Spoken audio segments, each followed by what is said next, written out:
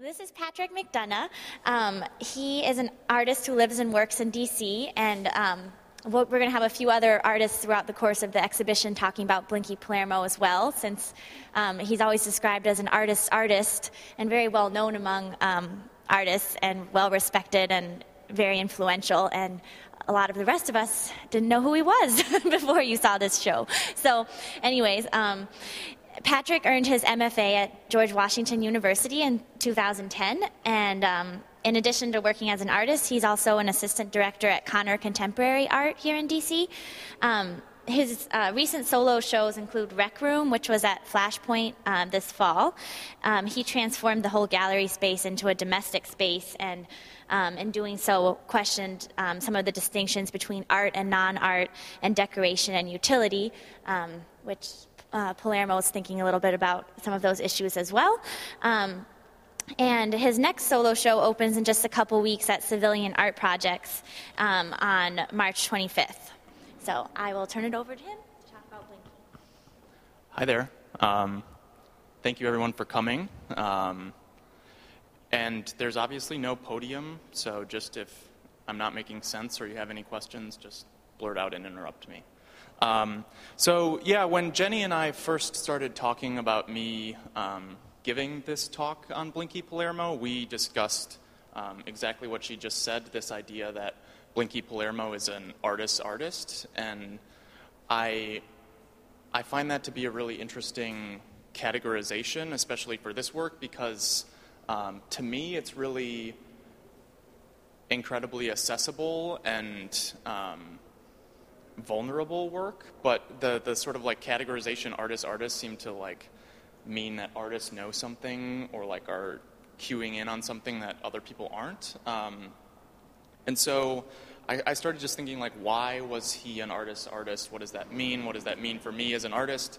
And I came up with this idea that he's really laying fairly bare these notions of what it means to be an artist in the world and how one who gets called an artist or terms themselves an artist navigates the world, especially in capitalism of like the late 20th century till now.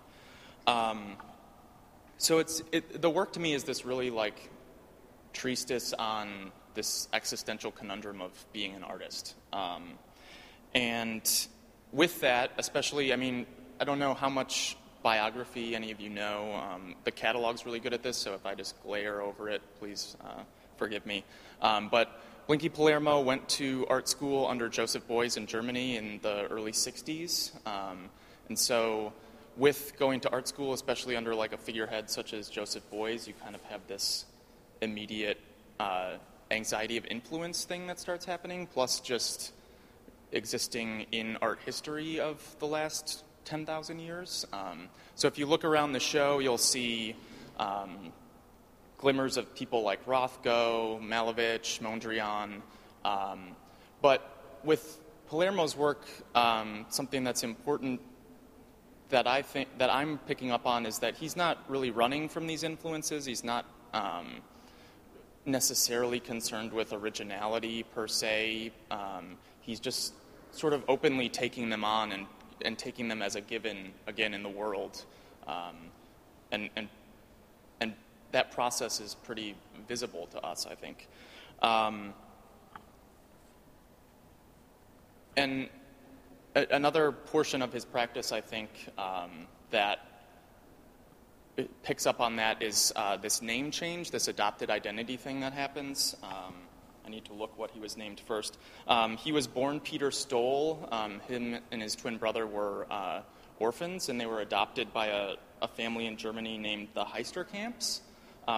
So that's two names right there. And then under Beuys, there's like a whole myth around how the Blinky Palermo name came into existence, whether Beuys suggested it or whether now Blinky Palermo adopted it himself, but that seems to me to be this real conscious adopting of this performed identity. And Blinky Palermo was a like mobbed up boxing promoter of Sonny Liston, And there's like something to chew on there in terms of this Americanophile-ness of Blinky Palermo, and specifically like boxing. I mean, I think there's like some weird allegory to boxing going on with this work. But that's neither here nor there. Okay, so once you are in the world as an artist, someone calls you an artist, you adopt that moniker yourself. What do you do in the world, right? And a pretty common thing is you make stuff, like you make things in the world. But once you decide to do that, you kind of have to decide how you're going to make these things that you've now decided to make. And one option that Blinky Palermo obviously incorporates is you do it all by yourself, right? You cut the panels, you make this piece behind everyone is called Blue, Disc, and Staff. And all evidence points to the fact that Palermo cut that circle and that post and wrapped it in tape himself. Same with this piece, Butterfly 2, wood and fabric and paint, Palermo likely doing all that by himself. So it's this single subject in the world making these things. A second strategy, I guess you could say, is a kind of ordering or shopping. Again, getting back to this idea of like late 20th century capitalism is the marketplace. And I don't know if we want to move to them or if I can just talk about them, but two galleries over are the cloth pictures, which are very, at their base level, store-bought fabric that Palermo arranged on the floor and then had someone else sew for him, and then he put them on a stretcher. So that's really, again, going into the marketplace and buying or ordering things and then calling them art, for lack of a better term. And the third model, I guess you could say, is something that's much more frequent at this point in contemporary art, is the small business model, I guess, where you have assistants, you have people under you, where you're sort of the CEO of this operation. But I don't really see Palermo adopting that at all. So that's a kind of refusal of that option, in a sense. Okay, so once you've now made these things in the world, they're probably sitting around your studio. What happens to them? And the first thing that all artists, I guess, hope happens is they get shown in a gallery. So they start this life separate from their maker. And the cloth pictures, returning to those, I think are an important moment for him, because that's where, again, commerce starts to come in, because I think those were really popular pictures for people to acquire and put in their house. And so you kind of, as an artist, have to deal with that portion of, or I guess that thing happening to what you've made is someone buying it and now owning it. And so I guess that those pictures likely ended up in people's houses. Not all of them went to institutions, I'm guessing. And so this domestic decoration element of especially abstraction, I think, is something that he's really wrestling with in all of these objects. In the next gallery over, he is documentation from a series of wall paintings that he executed, which I think are real consolidations of this idea of decoration, especially in terms of abstraction. I mean, in the middle, late 20th century, I think artists were still grappling with the radical potentials of abstraction, with decoration being this maybe derogatory term in a sense, something to avoid that made it like non-art in a sense. But I think especially with those wall paintings, Palermo is really picking up and again taking it on head on this notion that abstraction and decoration sort of exists simultaneously, and it's a potential strategy to utilize. And then I guess going back to this kind of like life cycle of objects, once they are in a gallery, they sell, they don't, you take them back, or maybe you have a retrospective installed of your work. But there's like this logistical thing that happens that I think Palermo is interested in as well. I picked up on it in this piece. I don't know how close we can get without the alarm going off, but right under that wing, there's like a pencil-marked cross.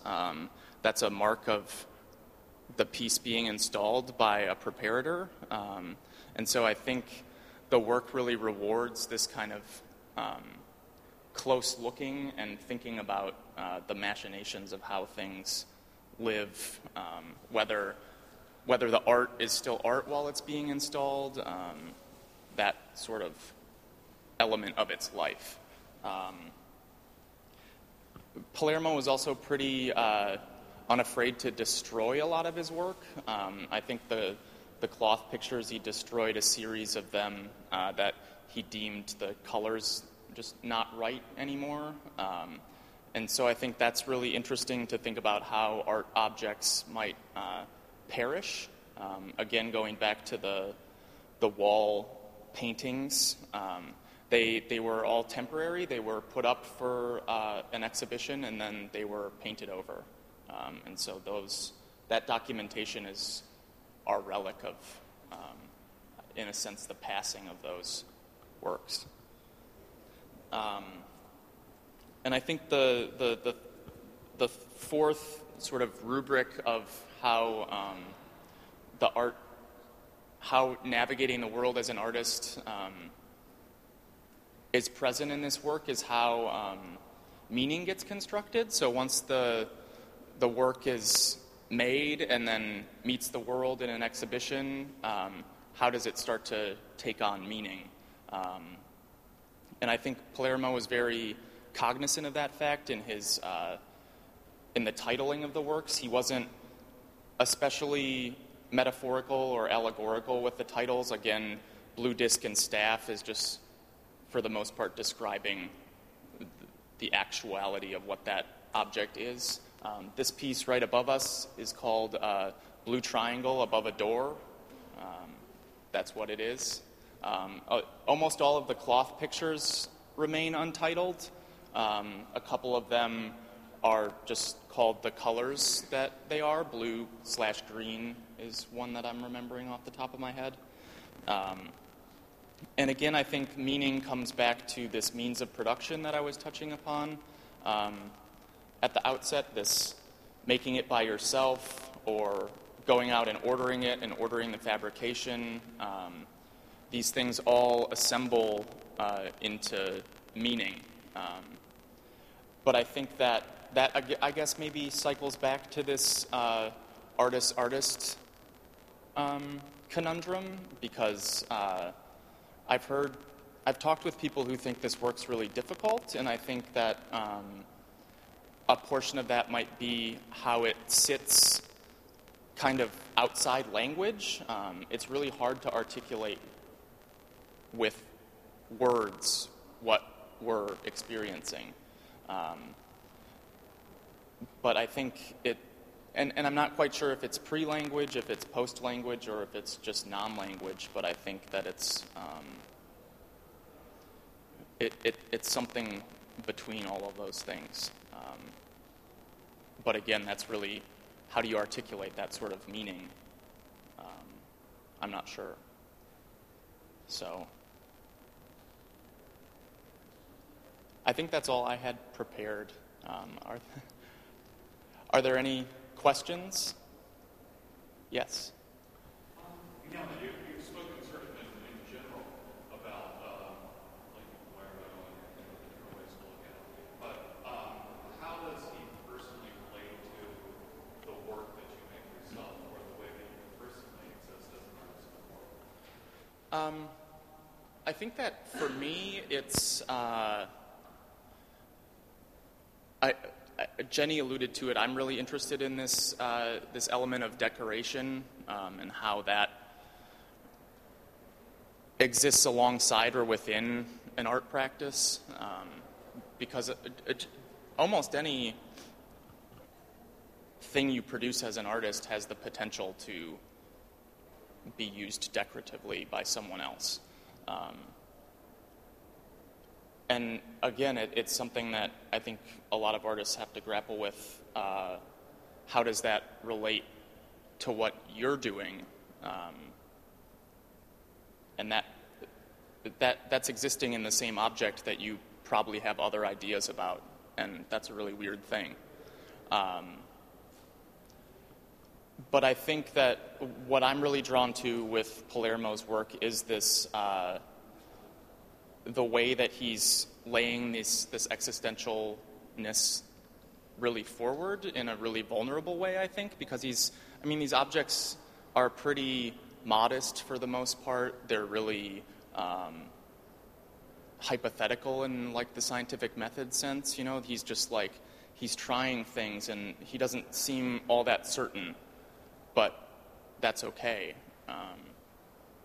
because it is just a trial and error attempt at navigating the world.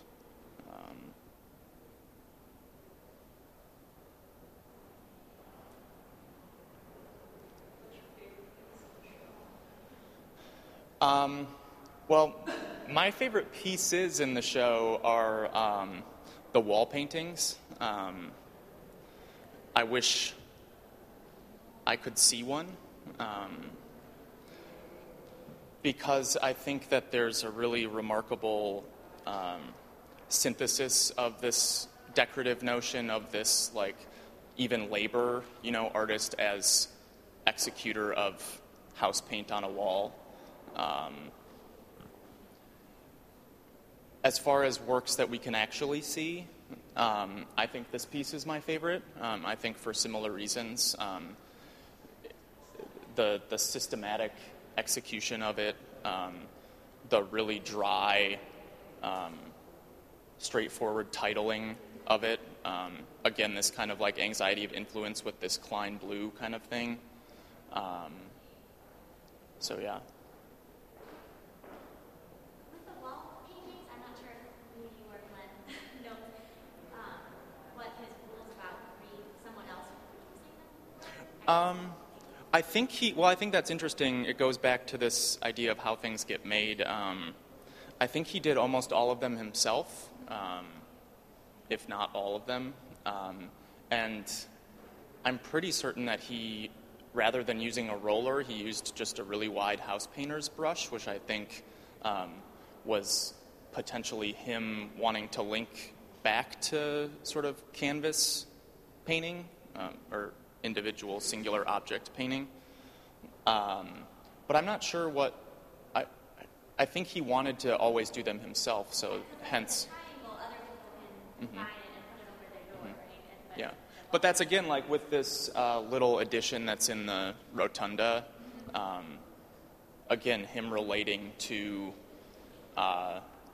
commerce, right? Like making this edition of 50 of stencils with the blue paint. That's like really being pretty accepting of artist and capitalism existing, or needing, like, not having a way to exist separately, I guess.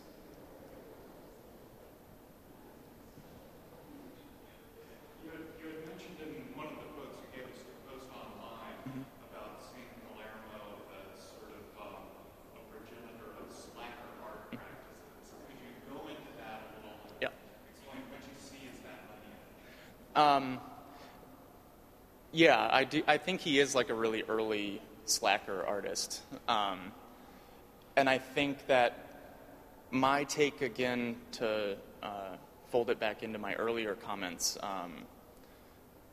it's a way of making, right? It's a refusal of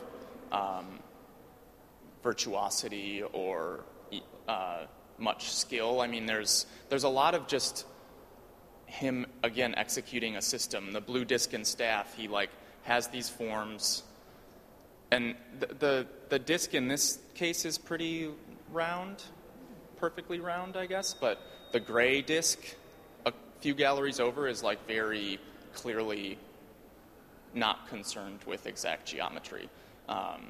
And then he's just wrapping it. It's really like he's not doing a whole lot, and that's not necessarily a statement on the meaning of what he's doing, but he's just not, these objects don't seem especially toiled over. And I talked to a friend of mine whose husband is German, and he said that in Germany, Blinky Palermo is really known as like the first hipster artist, which I think fits nicely with this like slacker kind of thing, because there is this mystique of him. He seems really cool. But I think as far as the lineage of that slacker kind of art, it immediately, to me, the most recent, I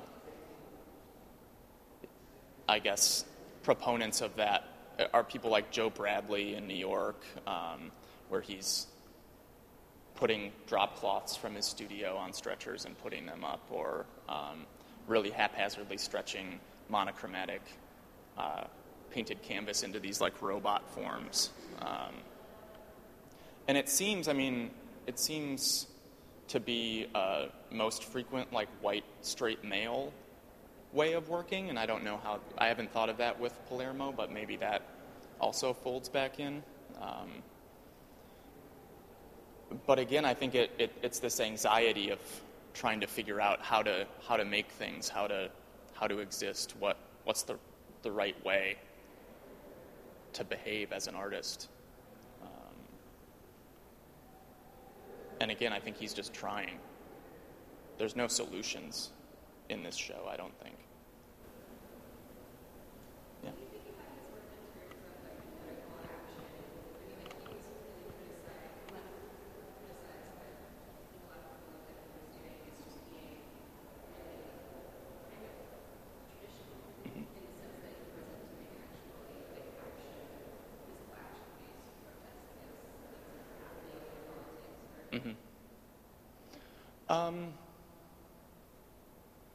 Well, I guess, in a sense, a refusal to participate is a way of participating.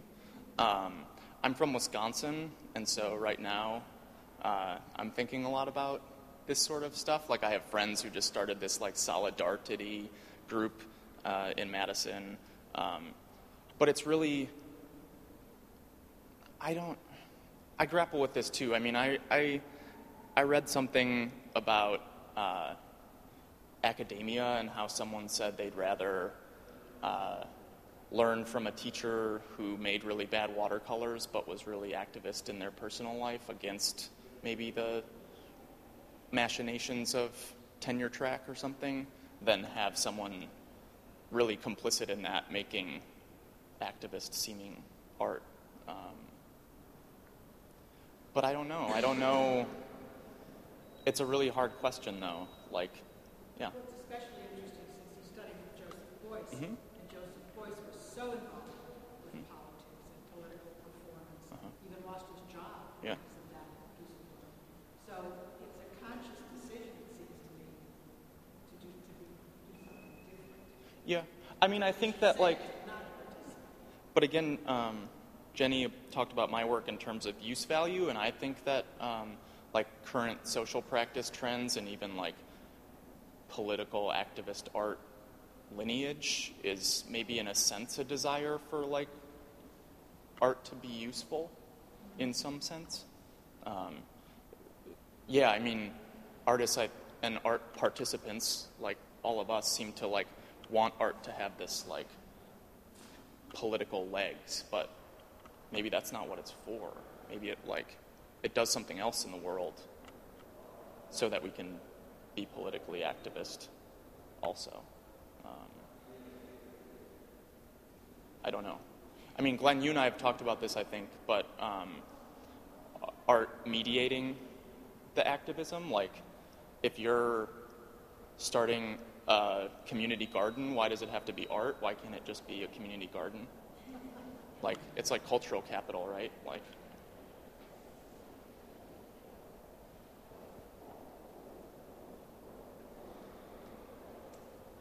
I saw your installation. Yeah. Flashpoint, and it was excellent. In fact, played ping pong.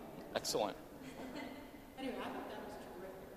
And a few galleries down, it's almost at the end of this exhibit, is an absolutely gorgeous large gallery filled with one installation. It's 15 panels and 40 parts, and it's considered one work. And so that to me is an installation, and I'm curious to know if you see that as an installation in some way similar at all to the motivation of installations in the future. Well, I think that, again, this, like,